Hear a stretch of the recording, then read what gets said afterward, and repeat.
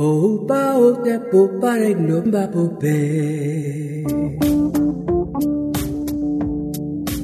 listening to the SIL Podcast, Perspectives on Art and Technology with Peter Noce and Harry Posner.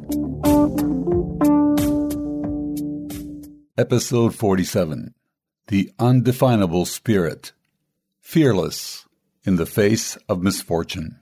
Can hold on, lose your fear, try to keep the walls from falling down, falling down, falling down. Good afternoon, Michelle, and thanks for speaking with me today. Good afternoon. Thank you for having me. Unfortunately, my co-host Harry was detained and won't be joining us. I'll be asking you some questions that we both have. You and I spoke briefly on the phone the other day in order to set up this interview. And in the article that you sent us, written about you, it began with, to paraphrase John Lennon, life is what happens to you when you're busy making other plans, which pretty much describes your journey. That's true. You consider yourself a social and environmental activist. You support all the arts, and you're an admitted Facebook maniac, which we'll come back to. What I want to get onto is your story. Your father, only 43 at the time, died suddenly of pancreatic cancer when you were 13, leaving you with your mother, who had a bipolar disorder, and your 7-year-old brother. Have you thought about how your life would have been different if he had lived? Definitely, I have. The biggest difference, I think, is that I would have gone to university. But upon reflection, I'm just as glad that I didn't, because at that age, if I had graduated, I probably would have become an ivory tower snob. That's who you were at the time. Yes. I was very keen on things being spelled properly, for example. Give myself a kind of shake if I saw things misspelled. And that's just a little example. But in the meantime, I'm more interested in actual communication, and it doesn't matter if something's misspelled.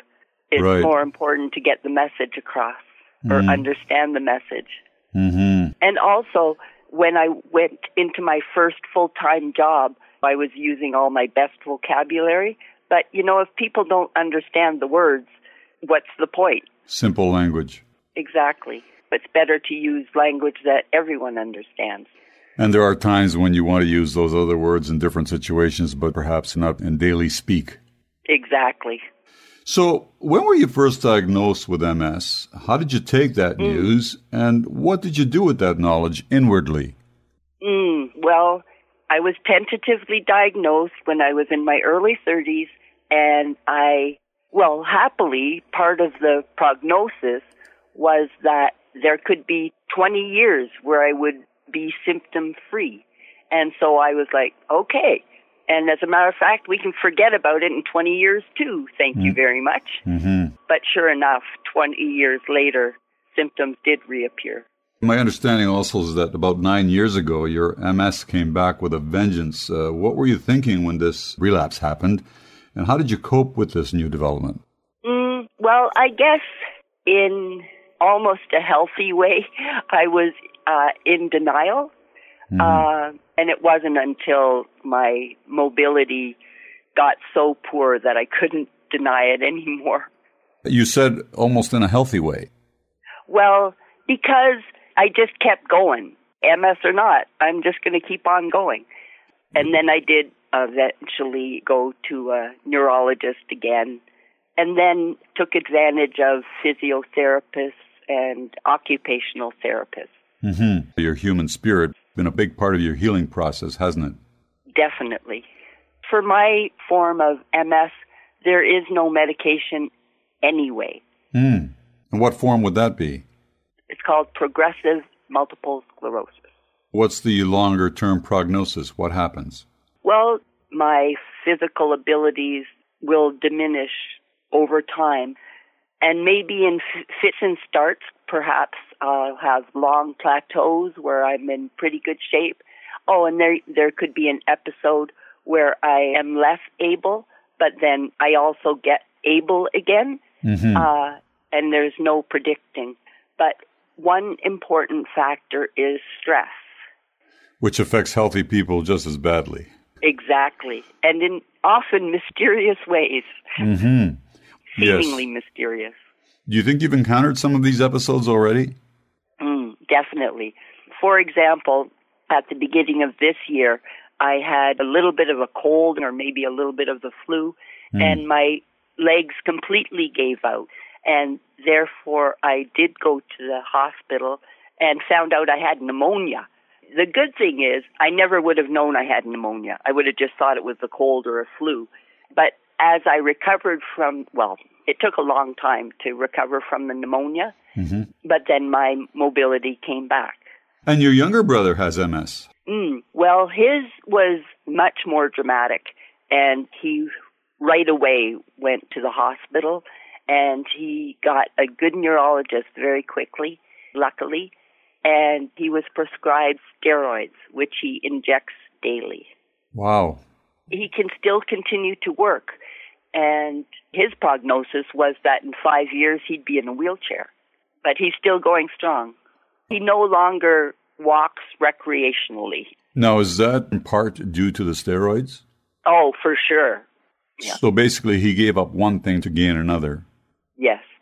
And I guess he's not that concerned about the longer-term effects of the steroids, given his position. Exactly, now that they were so effective. So he has been compromised by the steroids, but it's an option that he'd rather have. Oh, for sure, for sure. Well, I think that's important for people listening to know that, because I think a lot of people have great difficulty in making medical decisions in that regard. Yeah. Your mother at 87 and Yes. still with you. How is she faring, and how does she figure in your life, past and present? Well, she's figured very prominently. I was very much in touch with her over the years, and actually I took on a caregiver role with my mother very early in life, and definitely after my father passed away. She basically fell apart, and I took over. I started working full-time when I was 18 to pay off the house and pay off her debts and look after my brother and her, food and everything. Basic necessities. Yep, the whole works. But luckily, I got a very well-paying job with benefits, so we were able to do it. What's your relationship with your mother like? Well, it's been trying. She doesn't really listen to me and just does her own thing anyway, for better, for worse, and ultimately could no longer stay in touch with her daily because it was too difficult for me. Luckily, really, over the years, my brother and I have taken turns taking care of her. It just happened this way, that I took care of her for a decade, and then he took care of her for a decade, and then back and forth, and it looks like he's getting the last decade. And would you say, though, that your own experience in recent years, or let's say the last decade or two, has it changed the way you deal with your mother because of your own experience? Yes. Well, for one thing, I have, at one point, I started taking my own advice that I usually gave my mom. It wasn't doing any good anyway. Like, she didn't listen to any of my advice. But I started using the advice that I like to give her on myself. Is it working? Yeah. You've tried several therapies for your MS symptoms, one of which was magnetic resonance stimulation therapy. Have you tried other treatments? Well, the only other thing that I've done that I found effective was taking probiotics.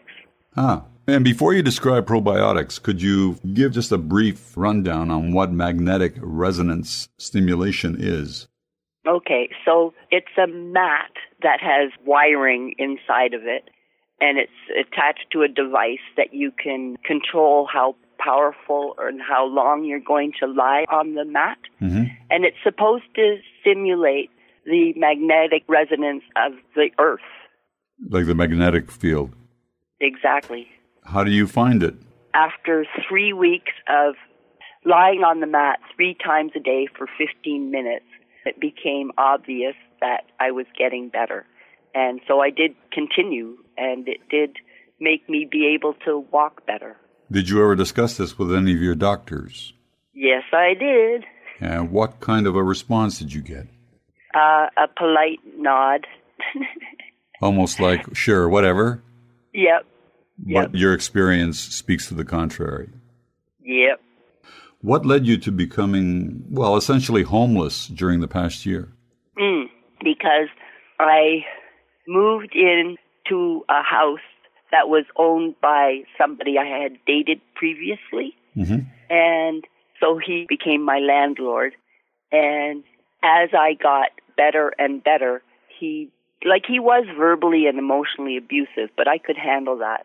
But as I got better, he became physically abusive. And that's when I left without a plan or without any money. But you had the wherewithal to do that. Well, I did have support. His sister knew what was happening, and she said to me, we got to get you out of there sooner rather than later. And so she picked me up in her car, and we actually had already made an arrangement that I would look after her father for a weekend. Mm-hmm. And so that was all seemed completely normal to my abuser until I didn't come back. VoxBox. So, what's your story? The first sign of mental illness is denial. Be proud when you go to the airport and they go, do you have any baggage? You go, you have no idea. See that stuff floating around on there? Some of that's my mother's, but I carry it with me anyway. And I'm talking mostly to the men in the audience, because women have a support group. It's called Women. I love the way you work. Look at the way she's dressed like that there. I cannot believe she's wearing a shirt 2 sizes too small, walking through the mall, her boobies just hanging out like that. I cannot believe she's just flaunting around like, oh, she's crying. Are you okay?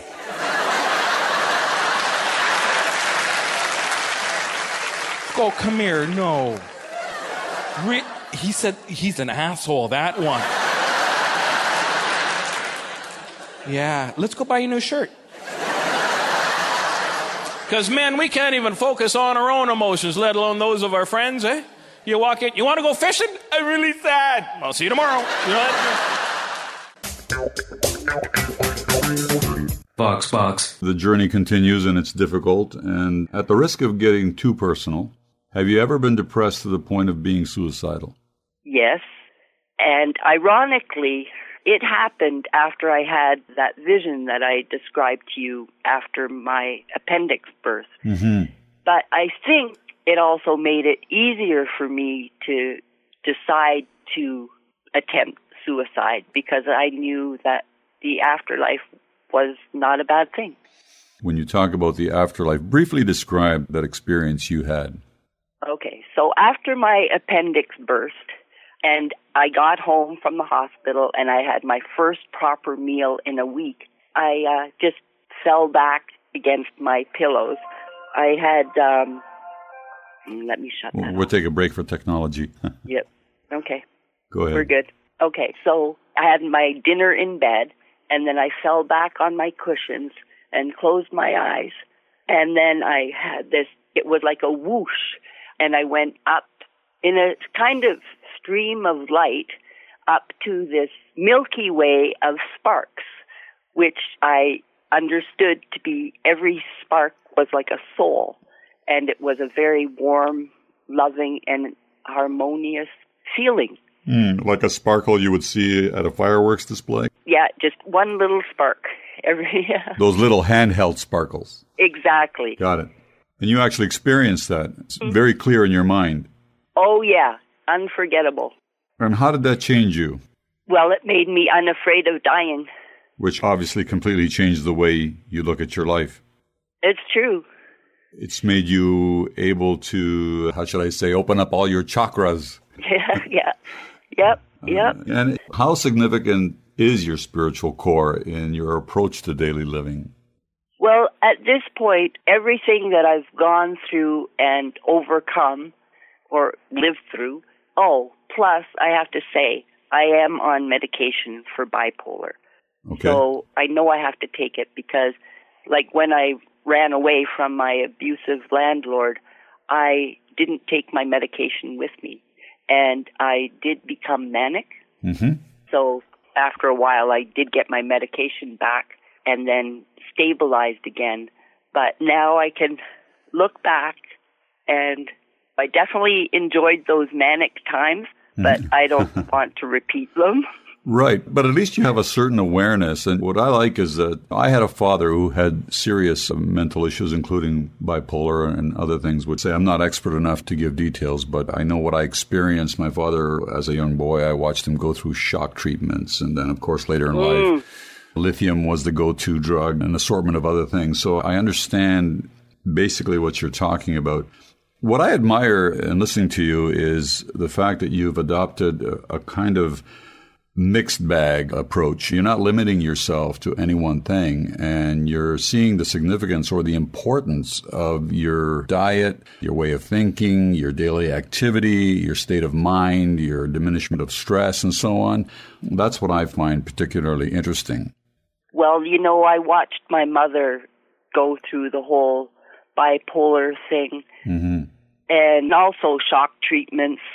And for me, what I was also very lucky, I think, that I ended up in a psychiatric ward where they actually kept me longer than I needed to be there because they were concerned about my landlord. I hadn't figured all that out yet. And so they were really able to get me on the right medication and the right dosage. So the two things were working hand in hand. There was a holistic approach and there was a medical approach. They were working together. True. Now, one of the things I did notice is that despite all your limitations, or at least apparent limitations, you obviously don't feel them the same way other people see them. You're pretty busy on Facebook. You're uploading to what I see as Rebel Art Radio, and you've also adapted to using your smartphone. How has technology kept you connected to the outside world as your own mobility becomes increasingly challenging? It's crucial. I also, when I went to Mexico in 1999, and I just got onto the internet just before I left, it was crucial against loneliness to be able to stay in touch with people. So just basic interaction. Exactly. And what has evolved since then? Oh, well, since then, it's important to me as an environmental and social activist to keep awareness up about what's happening around these issues and sharing with other people. And also, a few years ago, I was able to rally 30 people to appear in front of David Tilson's office to protest against GMO alfalfa. Right. And that was with basically Facebook and email. And how successful was that? It was successful. And we even raised the awareness of the policeman that was there to make sure that traffic and pedestrian flow was maintained.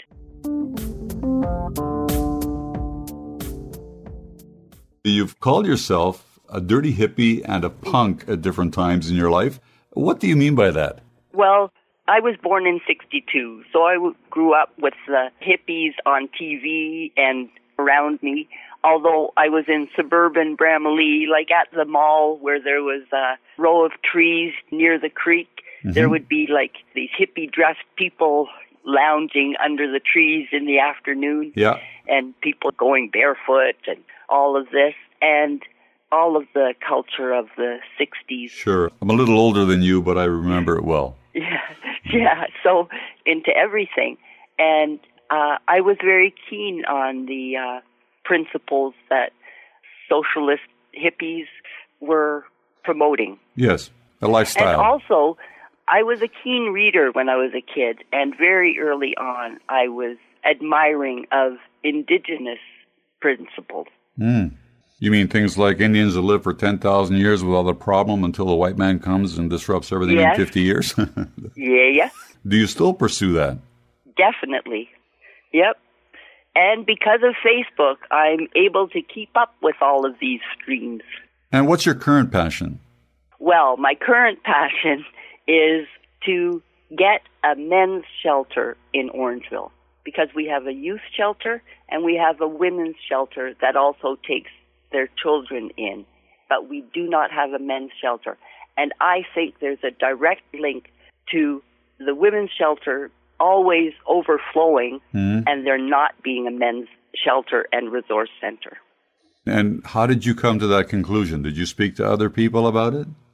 Well, people spoke to me. I was quite, I guess, pleasantly surprised that without me soliciting their opinions or thoughts, many people would say, and you know what? We don't have a men's shelter in Orangeville. And I'm like, okay, I got to get a fire under some butts. We got to get a men's shelter in Orangeville. So that's my main passion right now. So you said that people came to you unsolicited. For anyone else that might be interested in speaking to you, how would people get in touch with you? On Facebook, but I can also be reached by email, could also be reached by phone. Would you care to give any of that information out? Yep. Well, on Facebook, I'm under Michelle Fruendt. Michelle, Michelle. Fruendt is F as in Frank, R-U-E, N as in Nancy, D as in Donald, T as in Thomas. And on email, I'm at michellefruendt@gmail.com. At gmail.com. Yes. Got it. And what would you like people to know about you or what it takes to be you? Well, let's start basic. Sure. Once I felt, I guess, at loose ends, and I spoke with my brother, and my brother said, you know, Michelle, I have my hands full with Mom and my girlfriend. I don't have anything else for you except I can tell you things will get better, and then things will get worse, and then things will get better, and then things will get worse. And I was like, that really helped me. You know, I believe you completely. I can see that line of thinking. Yeah. Based on that, maybe if you're speaking to, for example, teenagers out there right now who are going through things and they believe that it's the end of the road or they can't see their way around it, is there anything you could offer them? Definitely. I had my first big depression when I was 15, and I came out of it, I guess, within a year. However, by the time I was 18, I was thinking, I really want other teenagers to know that you come out of that. It's not the end. And when you're experiencing that for the first time, you don't know that. You don't know that you're going to come out the other end. Mm-hmm. But you do. And maybe you'll get down again, but you'll get up again. You got to get past that critical stage. If they don't have resources or people like yourself, older people, people with life experience who've been through things, they have no one to go to in that respect. It's very, very difficult for them to even envision it. Yes, it's true. They just have to trust and have some faith that so many people have experienced it and got out the other end. Just listening to you say that, probably of great value to anyone listening. I don't preach to people. I like to lead by example. And just the other day, as I was going down the street on Broadway in Orangeville with my rollator, you know, a walker with wheels, a woman, as she was passing by, slowed down a little bit, and she goes, "You go, girl." Because, you know, she could see it wasn't easy for me, but I just kept going. Michelle, thank you for taking the time to speak with me today. I've not only enjoyed talking with you, you've also kind of rekindled many of my own views and remind me of the things I take for granted. Thank you very much. Have a wonderful day. You too. You can be pretty and tragic. Try to keep the walls from falling down. You can be beautiful and fabulous. Try to keep the walls from falling down. I can't reach the pain you feel. Try to keep the walls from falling down. Can hold on, lose your fear. Try to keep the walls from falling down, falling down. Opa ote popare nomba pope.